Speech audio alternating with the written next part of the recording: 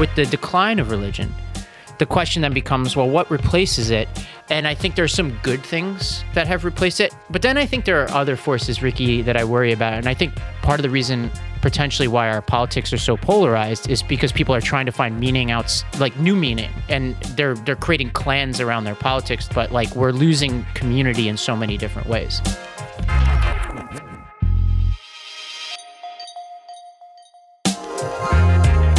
Welcome to The Lost Debate, a show for political eclectics. I'm Ravi Gupta. And I'm Ricky Schlatt. Well, Ricky, let's welcome young Joe back to the show. Joe, you'll be researching and fact-checking us today. Welcome back. Thank you, guys. Well, I have a question for the two of you. So, Ricky, Joe is an aspiring comedian. He has a big show, from what I understand, coming up Thursday right in my neighborhood here in New York. I'm back, by the way. So if you hear, dogs purring, cats barking, honking horns, police sirens, you know I'm back in New York, so I apologize. I didn't walk the 3 blocks to the studio. But I have a question for you guys. So, Joe, how do you feel about the fact that Ricky, not being a comedian herself, had a bigger crowd, from what I understand, at the Comedy Cellar than you've had? A sold-out show, my man. Sold-out show. How do you feel about that? Yeah, I'm impressed. I wouldn't doubt her. I couldn't fill 3 seats at the Comedy Cellar. No, that's not right. That's not right. Well, do you want to just on the front end tell our listeners where they can see you on Thursday? Yeah, I am. I'm actually performing at your favorite coffee shop, Ravi. Which one is that? At Stone Street Cafe. Oh, nice. I do love that place. Yeah. Yeah, on Broome Street in Nolita. That's why you have no excuse not to come. I will stop by, assuming I get my schedule right. It's a bit of a packed week, but I want to see it. I haven't seen you yet in action, so that's exciting. I want to shout out. We have a Citizen Stewart episode coming out today. This is our education podcast. This is a spicy one. We talk about Andrew Tate and the growth of educators just being alarmed, especially in the UK, about kids sharing Andrew Tate commentary. And how schools are having to adjust to that. And if you don't know who Andrew Tate is, that's going to be a fascinating episode. We also talk about this bizarre show called The Parent Test, where apparently they pit parents with different parenting styles against each other, free range, strict, etc. And so we talk about the ethics of that and basically rank order our favorite parenting styles. And so that's the Citizen Stewart podcast. Ricky, shall we plug the voicemail? I hesitate to do so, but yeah, let's do it. So if you have any thoughts, shoot us a voicemail, 321-200-0570, or alternatively, if you do not want to put your voice to a voicemail, then you can let us know on Twitter. You can help us out with stories. We're doing some calls to action there, and you can give us some feedback, some input before the show, and maybe we'll read your comment. All right. Well, this is Trendy Tuesday. I'm not going to do our typical rundown. Essentially, what we're going to do today is we're going to take 5 trends that are upending American society, and we're going to discuss each one throughout this episode. And we're going to start with cars and the fact that people are just driving less generally, especially our young people. Joe, you want to layer in a few stats for us here just to paint the picture about what's going on? Yeah, sure thing. So in 1997, 43% of 16-year-olds and 62% of 17-year-olds had driver's license. In 2020, those numbers had fallen to 25% and 45% respectively. So just fewer people driving. And this is not just an American phenomenon, although Americans do drive more than other people. So for example, we drive 2 times the amount that French people drive, for example. These trends are also happening all over the world, where people just lately, past few years especially, have been driving less. Ricky, what do you make of this? What's driving this? I mean, I think the biggest thing generationally is I think there's an erosion in this idea that this is some sort of rite of passage, that you get your driver's license and it's like your ticket to the rest of the world. In my view, I didn't really see that in my cohort growing up. It wasn't really something that we all eagerly looked forward to. I knew a lot of people who waited for months or years after they were eligible to get their license.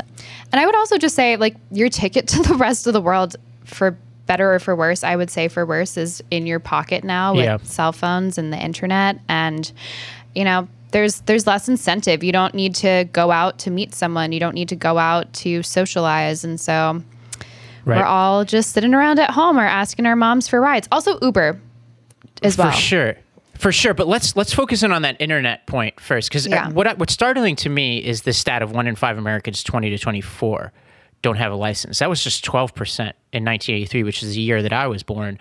Yeah. This sense of the internet. So let me just explain to you the car situation when I was a kid. So in New York City, you can get a license at 16 or 17, a fact that I'll come back to later on. But a car was a tool of personal liberation when you were a kid. You get a car and you can escape whatever is going on and you could explore the world. And in my neighborhood, most of us had really bad home lives. And so the idea of getting a car was such an important step. And it seems like now, like part of what you're saying is you can kind of escape in your own way using the internet. And so obviously that's a huge factor here. Uber, ride shares, the cost. In America, the average cost of owning a vehicle and driving 15,000 miles in it rose 11% in 2022 to nearly $11,000. Car companies aren't making as many entry-level options. Teens are also much less likely to get summer jobs. There's a Brookings report on this that we'll link to in the show notes. There's also speculation about climate change activism, like bottom-up activism. And of course, Ricky, your wheelhouse, overparenting. Do you think that's a factor? I don't really think so, to be honest. I know that some people say that it's because, we have trackers in our phones and our parents don't want us to go anywhere if we're unsafe. But I do feel like, if anything, I felt the reverse, where my friends' parents were kind of like, get out, go. Like, This was our rite of passage. You should have it too. And we were the ones that were sort of like, I don't really know if it's that important to me. And if you look at the statistics of polling of young people who don't have licenses, the most popular reasons are that they're too busy, that it's too expensive, that they get transportation from other people, that they prefer to walk or bike. Like, the environmental concern is like 9%. It's way at the bottom of that stack. So I would say I'm not convinced that it's parenting as much as just our own comfort at home, our own comfort on social media. I'll admit, I'll out myself as much as I make fun of my generation all the time. I'm such an anxious driver. I'm like crippled by anxiety every time I get behind a wheel, which is very Gen Z of me. My mom gets so mad that I have a license, and every time we're in a car together, I'm always the passenger because I'm very stressed by the entire experience. So maybe, I don't know, like it just...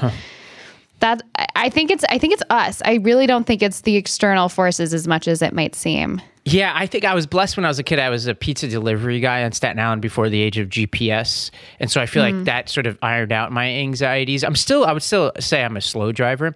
But here's the story, and our producer may cut this, Michael. But when I was a kid in New York City, basically, New York is a big place, and the rules are different upstate as they are in New York, but you have one licensing authority. So there are essentially two driver's licenses you can get as a kid. One that you can get when you're 16 and one you can get when you're 17. But when you pass your driver's test when you're 16, as I did, and you live in New York City, it's functionally useless. It's called a DJ license, and then a D license is what everybody else gets. So I passed my driver's test when I'm 16.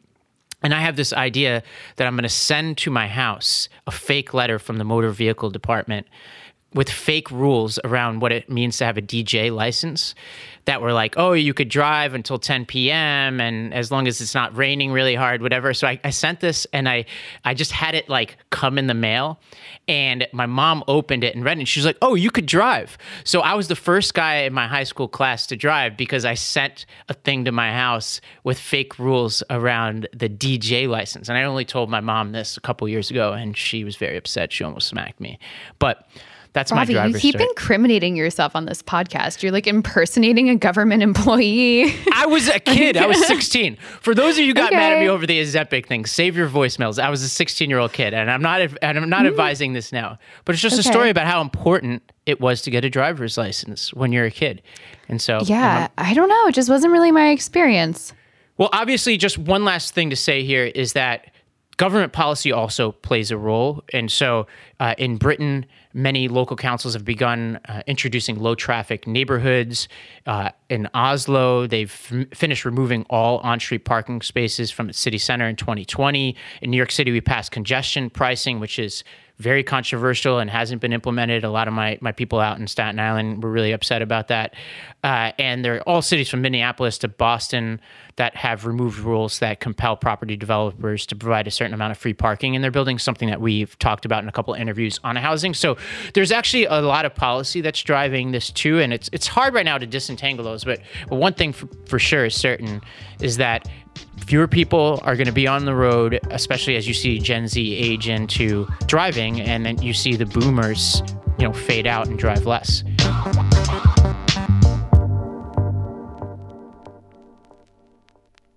Okay, let's move on to our second trend here, which is a decline in religious faith in America. As of 2020, 64% of the country identified as Christian, and 30% were in the category of religious nuns, as they're called, which could include being spiritual, being atheist, but not affiliating officially with a religion. And by 2070, we're set to have more nuns than sums in the country. And so this is a staggering statistic that continues to go up and up and up. So what do you make of it? Well, there's some counterintuitive parts to this. So since 2017, this decline has been true of all political groups, though most pronounced among Democrats. It's declined in every region of the country, but mostly it's more pronounced in the Midwest and South. It's declined in rural, suburban, and urban communities, but more in rural. And religious membership decline is more pronounced among members without a college degree. So in some sense, this is the opposite of what I would have expected in terms of like where this is coming from.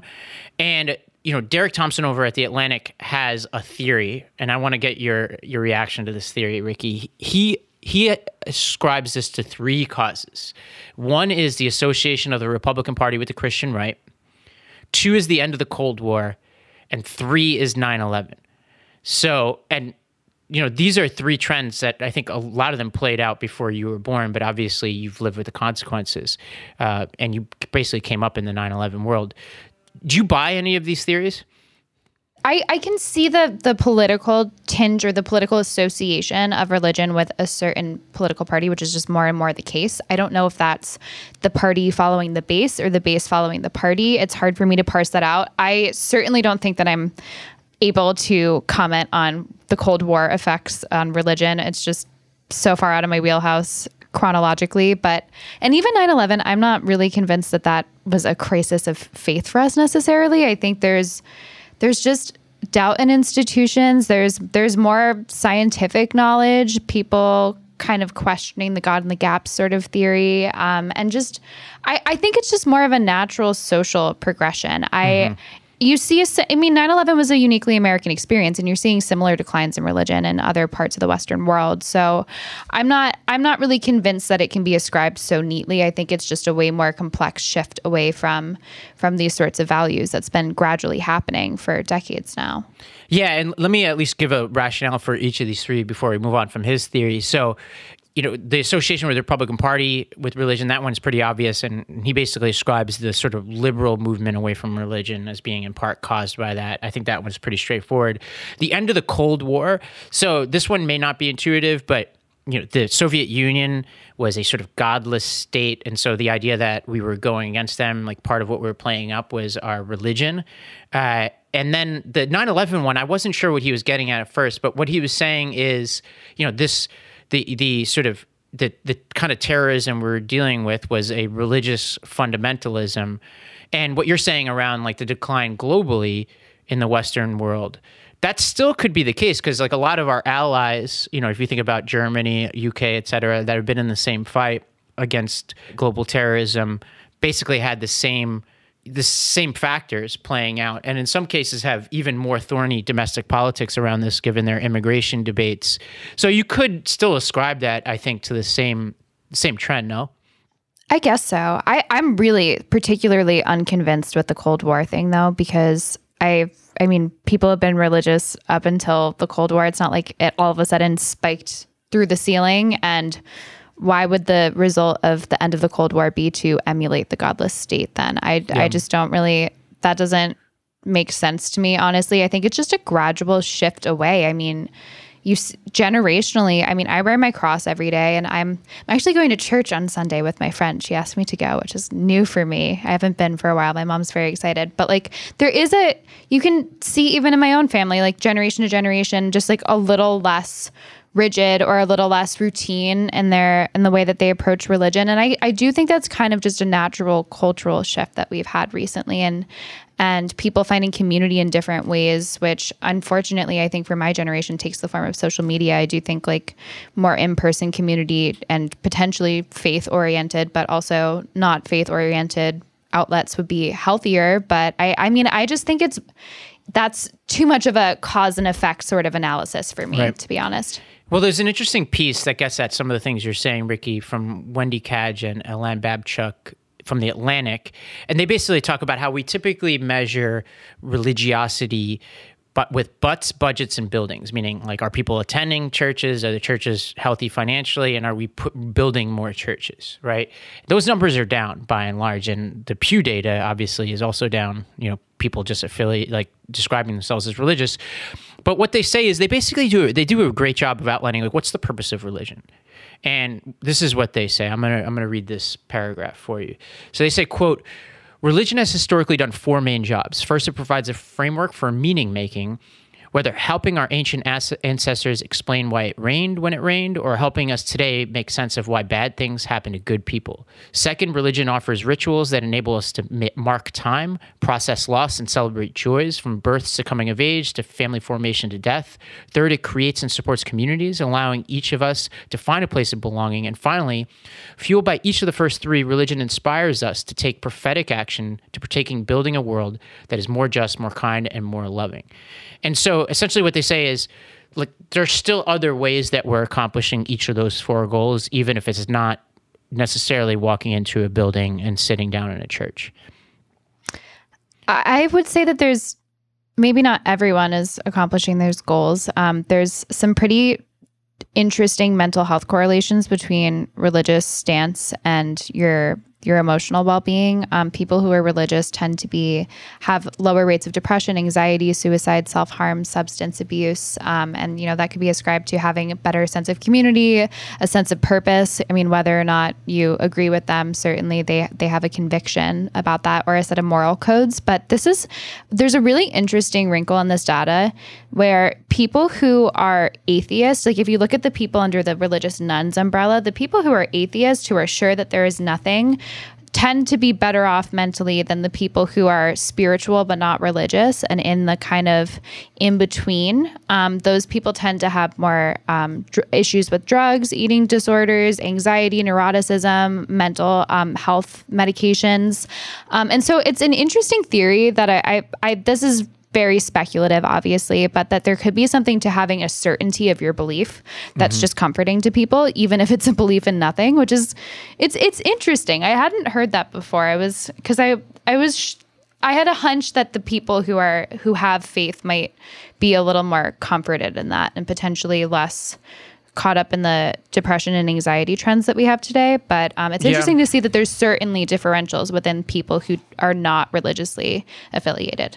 Well, yeah, I grew up Catholic and I've progressed to now becoming agnostic. And I would say, like major life events, like losing my grandfather or losing a lot of friends, like those are harder to process when you don't have that religious framework. Yeah. And that totally. Definitely can make you despondent. What those authors of that Atlantic piece posit is, this is how they kind of frame the question. They say, so rather than asking how many people went to church last Sunday morning, we should ask, where are Americans finding meaning in their lives? Mm-hmm. And this is an interesting question. I think with the decline of religion, the question then becomes, well, what replaces it? And I think there's some good things that have replaced it. And I'm not saying these are better than religion, but I think they are positives in people's life. Like a good example is when I was in California, I was attending this CrossFit gym in this small California town. And everybody knows each other. Everybody's really friendly with each other. You could see people finding community, building community. There's a lot of articles written about how CrossFit is a new religion, et cetera. And obviously a lot of those same people who attend CrossFit on a Saturday are going to attend church on a Sunday. So it's not mutually exclusive. But so there are those positive, forces in people's lives. But then I think there are other forces, Ricky, that I worry about. And I think part of the reason potentially why our politics are so polarized is because people are trying to find meaning like new meaning, and they're creating clans around their politics that otherwise, were part of their religion or part of their, we'll talk about the family in a second, but like we're losing community in so many different ways. Yeah, definitely. I mean, I think there's definitely a subset of people who treat their political vantage point as like a moral code or like a religious faith in a sense. And I think that's true on both sides of the spectrum. But it's definitely concerning. One last kind of silly anecdote, but I always find it funny. No offense to my friends if they're listening and they fall into this category, but how many of my friends are so staunchly atheist, but also are so into astrology and have no problem believing that the star and the sun and the moon and all these very woo-woo things have a big effect on your personality, but that there's no way that there's anything greater out there aside from that. Interesting to me. Do you have a lot of astrology friends? All my astrology people are my friends in Costa Rica. I would say, but none of my astrology people are religious. It's the not religious friends that all happen to be the astrology people too. So I don't know what that. Well, it's that replacement effect, right? You have to find some way. That's what you're going to replace it with is like a horoscope. I don't know.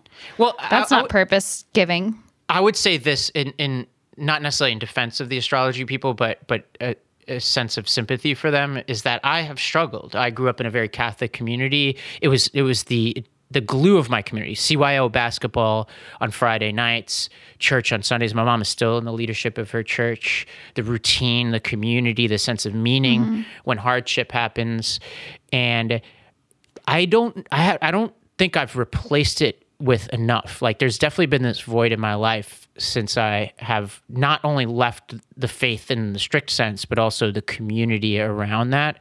And it's something I think about every day. So although I'm not a believer in astrology, I sympathize with people trying to find meaning. You want to come to church on Sunday? I think I'm busy, but I'm sure you are. The only person I go to church with is my mom.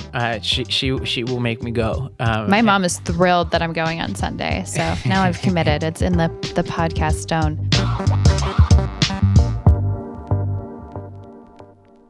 Well, shall we talk about some changing family structures here as well? Yes. Well, let me lay this out. So, multi-generational living, which we'll just classify as younger adults living with older adults and vice versa, is on the rise in America, and particularly older Americans moving in with their younger children. Pew Research Center, which shout out to Pew because we're citing them a ton today. Awesome organization that does a ton of polling over the years.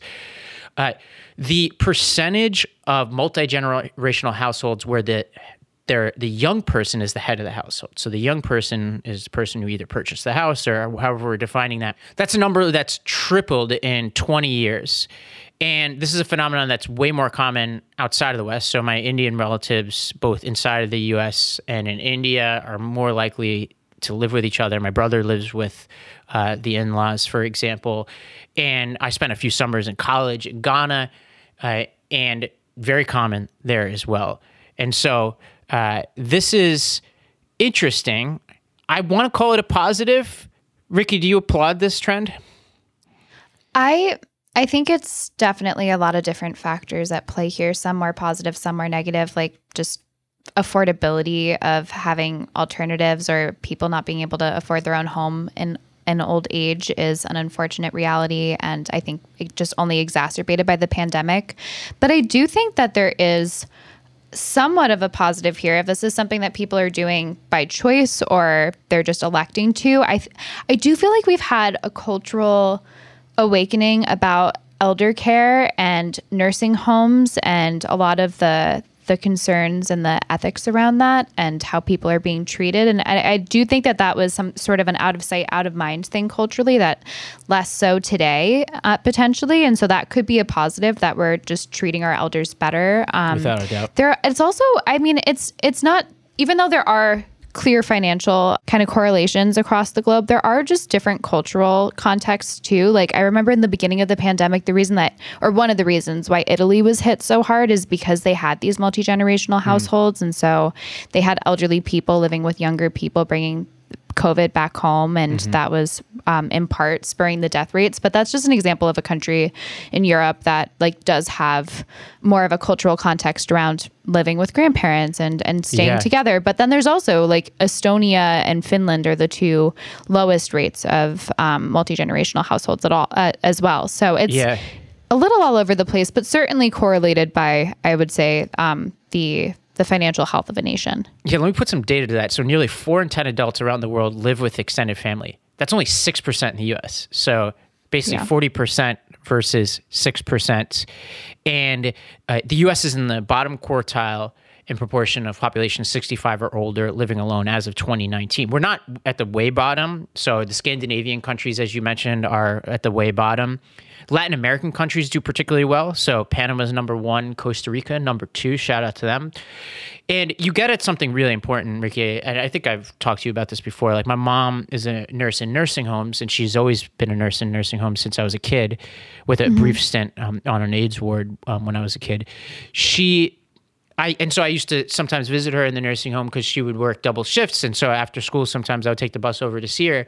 And I would just sit there and kind of watch as this plays out, like, the elder people getting older and older and older.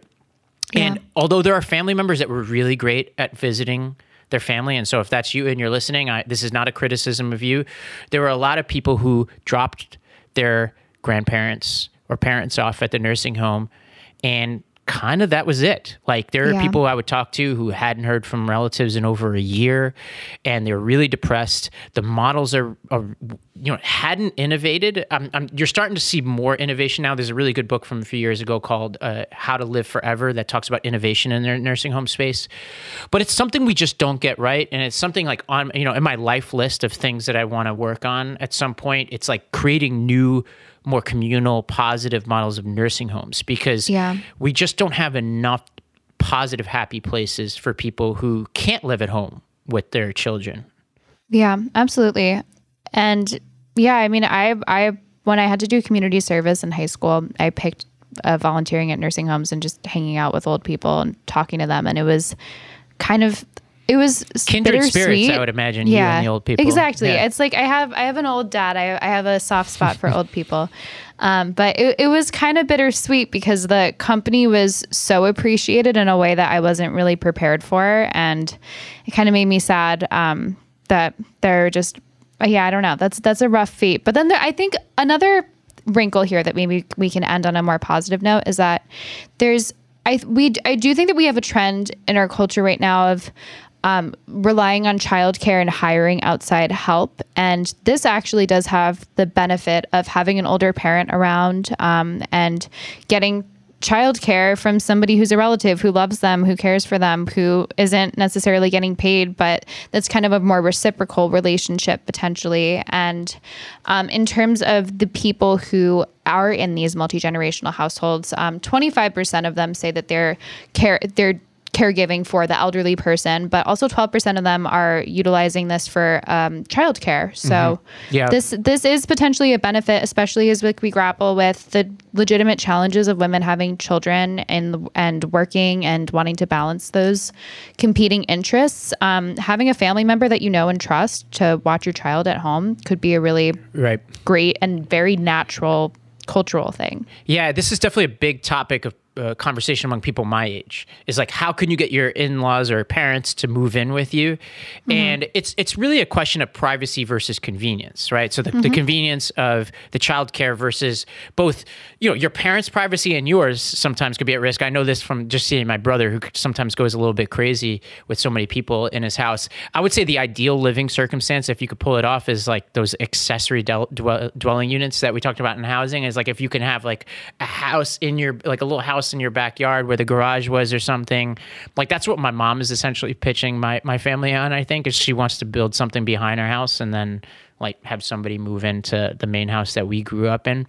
So that's ideal. I'll leave you with one point, Ricky, and I want to get your thoughts to this. This is David Brooks in March 2020, right before the pandemic really got pronounced. This is what he wrote. We've made life freer for individuals and more unstable for families. We've made life better for adults, but worse for children. We moved from big, interconnected, and extended families, which help protect the most vulnerable in society from the shocks of life, to smaller, detached nuclear families, which give the most privileged people in society room to maximize their talents and expand their options. The shift from bigger and interconnected extended families to smaller and detached nuclear families ultimately led to a familial system that liberates the rich and ravages the working class and poor. Did you buy that? I feel like I don't have enough knowledge of the macro trends here or expertise to take a hard stance on that. I don't know. Yeah. Well, I'll just say one thing on this. When I was a kid, my dad left when I was a kid. And that was the nuclear family. So my nuclear family fell apart. My mom had to work 2 jobs. And my extended family, per David Brooks's point, stepped in. So my Uncle Ray, who lived in the same neighborhood, would come over and fix things and teach me how to do stuff that a dad would typically do. And my grandmother, for a critical period of time, for a year or two, let us move into her basement. So those are like the extended family ties that he's talking about.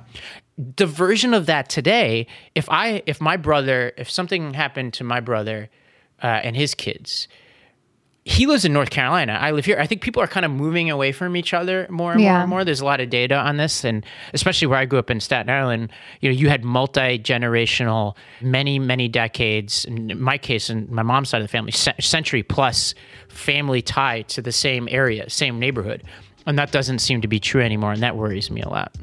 Yeah, I mean, it's definitely anecdotally true in my family as well. I have 4 brothers that were all in different states, so. Yeah. Yeah, my sister's in Denver too, yeah.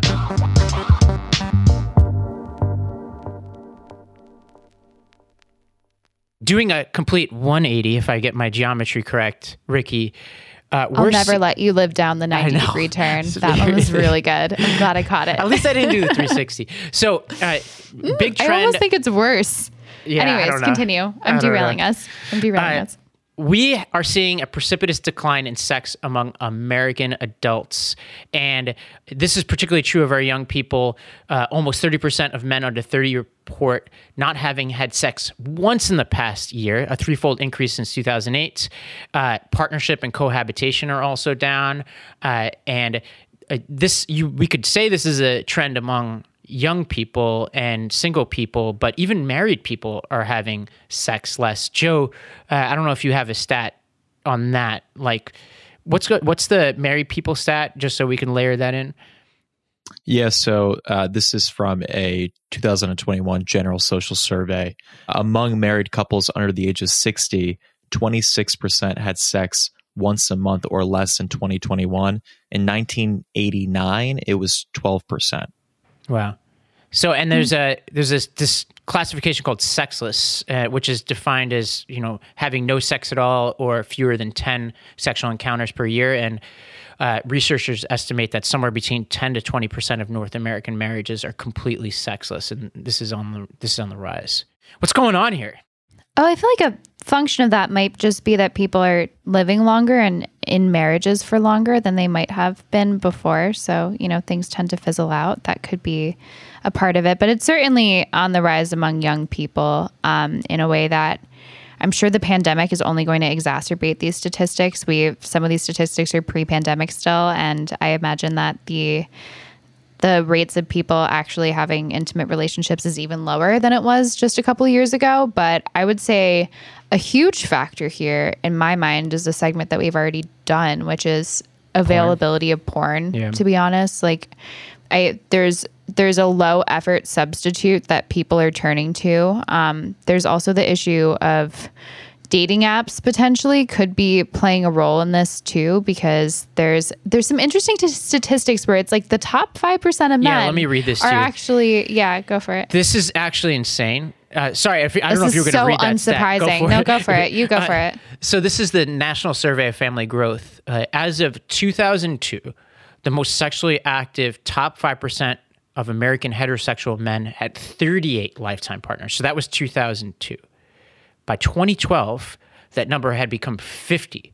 Now, that was 2012. I haven't seen the updated data, and that could be higher than 50. So one person writing about this talked about how the top 5% of males are having half of the sex in the world. And this is not a trend that's true of women. Yeah. That's crazy. And it's fashionable now to talk about the Gini coefficient. This Scott Galloway did that. And this author also did that. The person who is interacting with this data, saying that like if, dating apps were their own country, we'd be like among the most unequal countries in the world, like akin to like South Africa or something. That is troubling. You never want that kind of inequality. Entirely unsurprising to me, but I mean I'm working on an article right now about incels, and one of the things that they talk about is hypergamy, which is like this term that's used to describe a situation in which someone like is in a relationship with or has sex with someone of a higher social stature or of like a higher desirability. And when you look at these statistics, I mean, I think that this is painting with a broad brush, and I know this is a lot of generalizations, but there is a tendency of men to just be more open to casual sexual relationships and less selective, and women to be more picky and choosy. And so thanks to dating apps, because people aren't coupling up in this organic way, and they're also engaging in more casual sexual relationships, which means that there is more variability. There's not pairing up like this. The result is that there are a ton of men at the bottom of the barrel who are just dependent on porn and unable to meet people with this new reality. And so it's not surprising to me that we're having less sex. I mean, we also young people don't really even go outside or get off their phones anymore. You got to get in a car sometimes to those people have are sex, getting, and that sort of bottom, that bottom group is getting radicalized. If you look at, I mean, there's something genuinely dangerous about young, frustrated men, and I think that our society is suffering on account of that. I mean, the incel community is not the most hospitable place that I've been finding myself exploring recently, but it's interesting, and I'm sympathetic to some of the legitimate statistical disadvantages that these guys are at and how frustrating that is. But I mean, 30% of men under 30 are not having sex at all. That's huge. Yeah, and there is an evolutionary explanation for what you were saying in terms of, and I'm not saying I know this to be true, but this is what I've heard evolutionary biologists describe in terms of the differences between men and women on average. Obviously, nothing's ever... there are variations within sex, obviously, but the evolutionary explanation is that the cost of bearing a child is bigger for a woman. Therefore, like the cost of like the wrong sexual encounter is more evolutionarily costly. And then you layer in like sexual assault and things like that, and the prevalence of that, and so you both get nature and nurture involved, and that could help explain that. Some people have talked about COVID, although these trends predated COVID. They could have been exacerbated by them. Let's go to, there's a sexologist named Shan Bujram. Let's hear what she had to say. I think she basically gets at, she basically connects the dots to what we were just talking about in terms of societal changes generally and people just being more wired. It's tricky because when we even ask ourselves the question, how much organized social activities are you a part of? So before, maybe you had a bridge club and a book club, and maybe you went to the gym, and then you bought your own treadmill, and then you decided to play online games. And then you decided that, you know what, I'm going to join a Facebook group for book reading instead. And then now these social gathering groups you have transformed into these online experiences. And that's the same thing that's actually happening with a lot of people's sex drives. They're finding online mediated ways to engage with their sexual selves. And so it kind of becomes a question of, well, why do I need to do the real thing? I mean, the answer I think is very clear. We need it for our mental health. And as you know, there are crazy benefits to not just orgasm, but to orgasm that is coupled with an intimate experience that you really can't duplicate without skin to skin contact. Ricky, you want to give us the play-by-play for the audio listeners at home? The poor host of this show just got a really unfortunate camera pan right as she's like, as you know, there are benefits to orgasms, with him just creepily smiling and nodding. But poor guy. I'm sympathetic. They cut to you at the worst times. But I mean, I also think there's another factor at play here, to be honest, which is that not saying that Me Too is not a net positive, but in that post Me Too era, and with like a heightened awareness of people's discomfort with sexual encounters or ambiguous encounters, I do think that there is, especially among young men, a clear phobia of actually approaching people in person and putting yourself out there and taking the risk. And it's way safer to do it on an app. You don't have the risk of rejection. You match first. And, I mean, I think that potentially is playing a role as well. Yeah, this in many ways brings together a couple of segments we did, because we did that segment on dating apps as well, which we'll link here. Joe, I hesitate to move on without asking you, as somebody who's an expert on not having sex, what do you think here? Like, what's driving this? I'm glad I'm not the Gen Zer fielding that question. Thanks, Joe. Yeah. By the way, for our listeners, I asked Joe if I could say that joke. I don't want you to think I'm being mean to Joe. It's true. No, it's true. No, I'd say it's tough. I mean, personally speaking, I live with a woman who I'm not in a relationship with. So I'd say that's one of my barriers. Explain. What do you mean that's a barrier? Just because it's privacy thing, like you bringing somebody home? No, it's more so she doesn't like when I bring someone home. I see. Okay. And it's a complicated relationship, but it's made Can you me say suffer more? I hesitate to ask, but she might be in the other room, so I don't want to say having too a much. roommate. I understand what he's saying. It's not. I don't think her gender has anything to do Ricky, with it. But I read something into the complicated nature of that, but we'll come back to that. I'm giving him an out. Yeah. I sense something more to the complicated piece, but all right. I'm helping him. Good transition. Okay, let's talk about marriage. Yeah, no music for this transition, because maybe there's something brewing over there in Joe's apartment. Marriage. Joe, give us some statistics on marriage. Yeah, so according to the National Center for Health Statistics, the marriage rate in the U.S. fell nearly 27% from 2000 to 2021. That's 8.2 people per 1,000 population to 6 people per 1,000 people. But interestingly, the marriage rate actually shot up from 2020 to 2021, probably because of the pandemic boost. My sister included had to move the wedding. So we could be on a rebound effect, but if you look at the decades of data, marriage rate has been decreasing since the 70s. Yeah, let me layer in something. I found this history really interesting. So 1930s and 40s, Great Depression, World War II, low point in marriage, people off fighting a war, and everybody else left here were basically going into factories to build shit. Marriage rate doubles between 1932 and 1946. The all-time high is 14.6 marriage rate in 1946. It declines after that, stabilizes in the 50s, starts increasing again in the 60s, declines in the late 70s, increases in the early 80s, and mostly declines from then through 2009. Since 2017, it's been on the decline. So quite the roller coaster. One thing that's interesting to me here, and I don't know if we really have the long-term data yet to test my theory, but I feel like given that the divorce rate is going up so much as well, I think that's growing up in that context for a lot of younger people who might have either their parents are divorced or their friends' parents. I think that's like a deterrent or like a cautionary tale for them in a way that previous generations didn't have. And my hope would be not that makes people avoid marriage altogether, but that maybe that renews our kind of faith in the commitment that it's as much as possible a commitment for life. If you are going to do it, and maybe younger people will start taking this commitment more seriously and do it less frequently, because you don't necessarily have to in today's day and age, but do it with greater purpose is my kind of optimistic hope here. But it's interesting if you look at the statistics of people who are and aren't married, there are some disparate outcomes. Like they're less likely to be college graduates. If they're unmarried, they're less likely to be employed. They're more financially vulnerable. They make on average $14,000 less per year. And those could be, these aren't total causation. There's just correlated factors here, but there are health benefits. You live 2 years longer on average if you're married, especially with men, and it could potentially, just having someone else in the household could potentially promote healthy habits. So I don't know. There's certainly some benefits here if you look at the outcomes. Ricky, I want to ask you about your personal experience here, because I know your dad has been married a few times, and your parents got divorced. And shout out to Dick Schlatt, longtime listener. Parents love this podcast at this point. All their dirt is out there.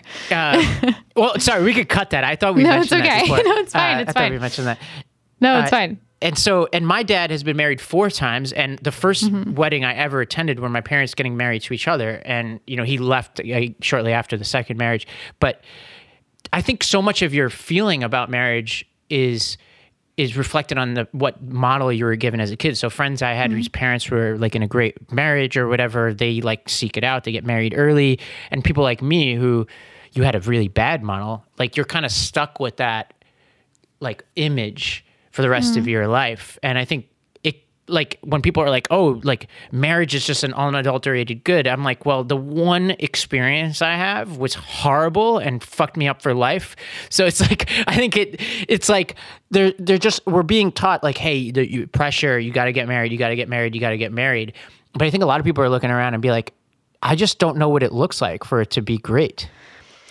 I would have to say, growing up in my generational context, there's not that pressure. Like I've never really felt that pressure, to be honest. But I don't know. I'm definitely treading into theoretical territory here, but I would say I've noticed a trend among younger women closer to my age that I think it's different for men and women, because I do think that, you know, women, if they want to time out their lives and having children and balancing career, like they do have a tighter time frame, and there's just different realities there. But I would say that I wouldn't be surprised if long term, I think there was a millennial kind of pushback of seeing this high divorce rate, seeing a lot of marriages fall apart. I wouldn't be surprised if Gen Z doesn't take a little bit more of a like pendulum swing kind of approach to this stuff a little bit, because I don't know that there's really an awesome, I mean, we talked about the childless woman segment too. We're kind of going back to everything. I don't know if there's, I don't know. I'm just going to put out a prediction here. Maybe it'll age terribly, but I think that Gen Z will have maybe a lower marriage rate and a lower divorce rate. And that won't be a coincidence. And it might be in part looking up to our millennial counterparts and realizing, well, at least in my view, I think I look up to older people that skipped marriage entirely. And to me, that seems like missing something in life that would be important to me personally, obviously to each their own. But I think the pendulum might swing back to maybe, hopefully, a healthier medium of healthier relationships. I don't know. Yeah, I can't remember who it was. It was Bill Maher and somebody talking about this, where whoever he was talking to is like happily married or whatever, and Bill Maher is like very staunchly single, very anti-children, anti-marriage. It was a really good debate, because it's honestly about what you're looking for in life. Yeah, you know, like, and I think different people are hardwired different ways. There's one stat that you made me think of, Ricky, which is the number of women entering their first marriage between the ages of 40 and 59 has jumped 75% since 1990, and so this is a real trend. Let me read you. I mean, this is kind of, I guess, like my shtick today. Let me read you a take. This is Martha Gill from The Guardian. She says, we no longer cattle prod people into the institution and bar the doors. Social and financial pressures on singles have lessened. Perhaps this means fewer marriages. Perhaps that isn't a problem. Marriage boosters tend to make the assumption that the institution is an unalloyed social good, but is it? One body of evidence suggests that married people live longer, healthier lives than the rest. Another that is that this only applies to happy partnerships. Bad marriages can seriously be detrimental. Frequent conflict, studies suggest, harms your health in all sorts of ways. And so she says, true, some evidence that children benefit from marriage, but this becomes far muddier when the marriage is a bad one. So I think she's kind of summarizing where we come out of this, which is it all depends on who's doing the marrying. Yeah. I don't know. I think it might be a cultural kind of Goldilocks moment of like having divorce being an option for, and then something that a lot of people ended up going down that road. I think it might just, I'm going to kind of agree with her and think less marriages, but more purposeful ones might be the end result here. Well, I think that's all we got to say in this. So these are 5 trends. Please let us know if you like Trendy Tuesday. We'll do it again, but we just wanted to stop and just say, hey, like what's happening in society writ large. And I think we were a little bit doomsday-ish on this one. So I think if we do this again, we'll pick some more positive trends, even though some of these I think can be viewed as a positive.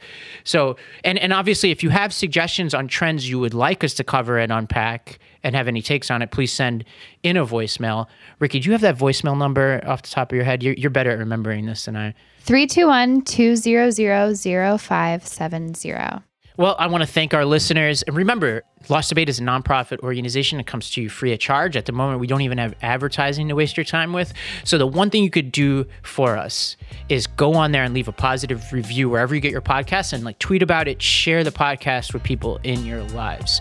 We want to thank you for listening. We'll be right back on Thursday. Thank you very much, everybody.